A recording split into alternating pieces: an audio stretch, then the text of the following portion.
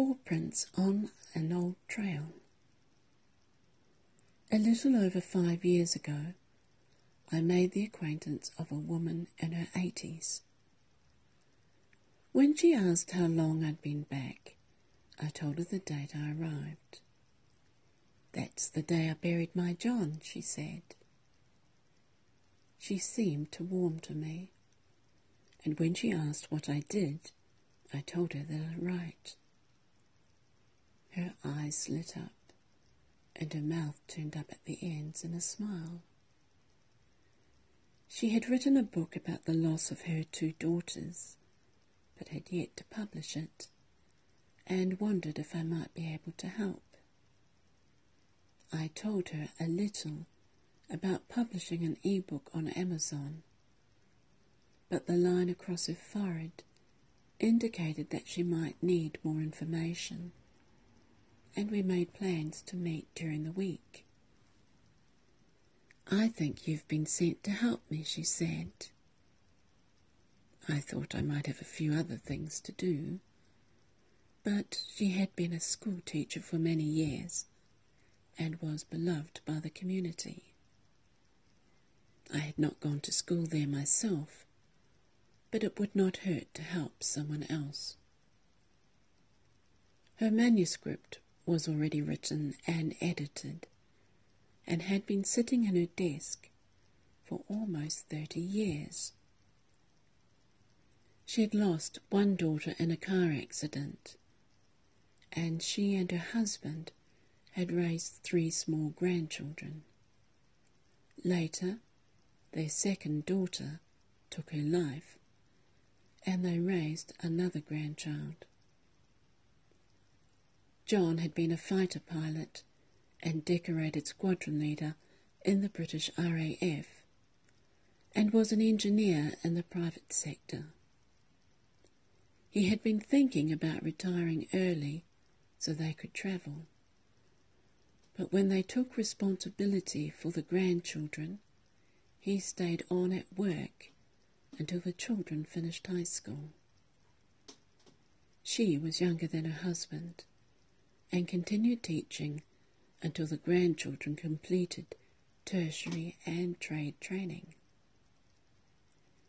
She'd spent the last 10 years nursing her husband at home and took his dog walking every morning and evening.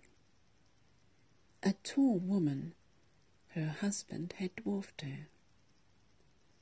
They'd met when she was 15, and he had told her he knew from the day he saw her that she was the one for him. He wrote to her when he was away, and always went back to see her when he was in town. She kept his medals clean and his jacket spotless, as it had always been. She seemed desperate to publish the book about her daughters. She had written it, but it had been a collaboration with John, and, although it was about her girls, she talked more about his involvement in it.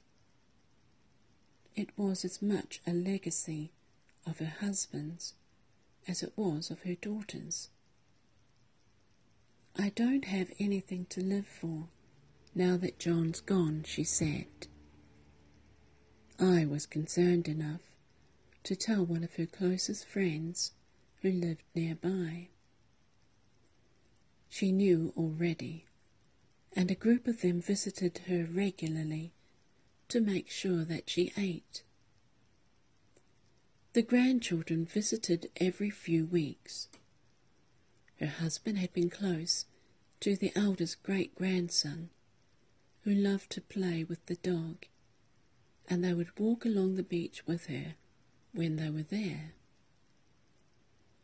John had a favourite spot that he liked to stop at, and she arranged with the local council to have a park bench placed there with a plaque as a memorial to him. It gave her great pleasure to sit there with the dog and watch the sun rise and set. She had intended writing about her husband's life, but seemed to lack heart with the passing months. She said that it wasn't the same without him there to talk to, and was content to leave a book of poems written by her father and the story about her girls. Always slim, she grew thinner each day and died within a couple of years of her husband.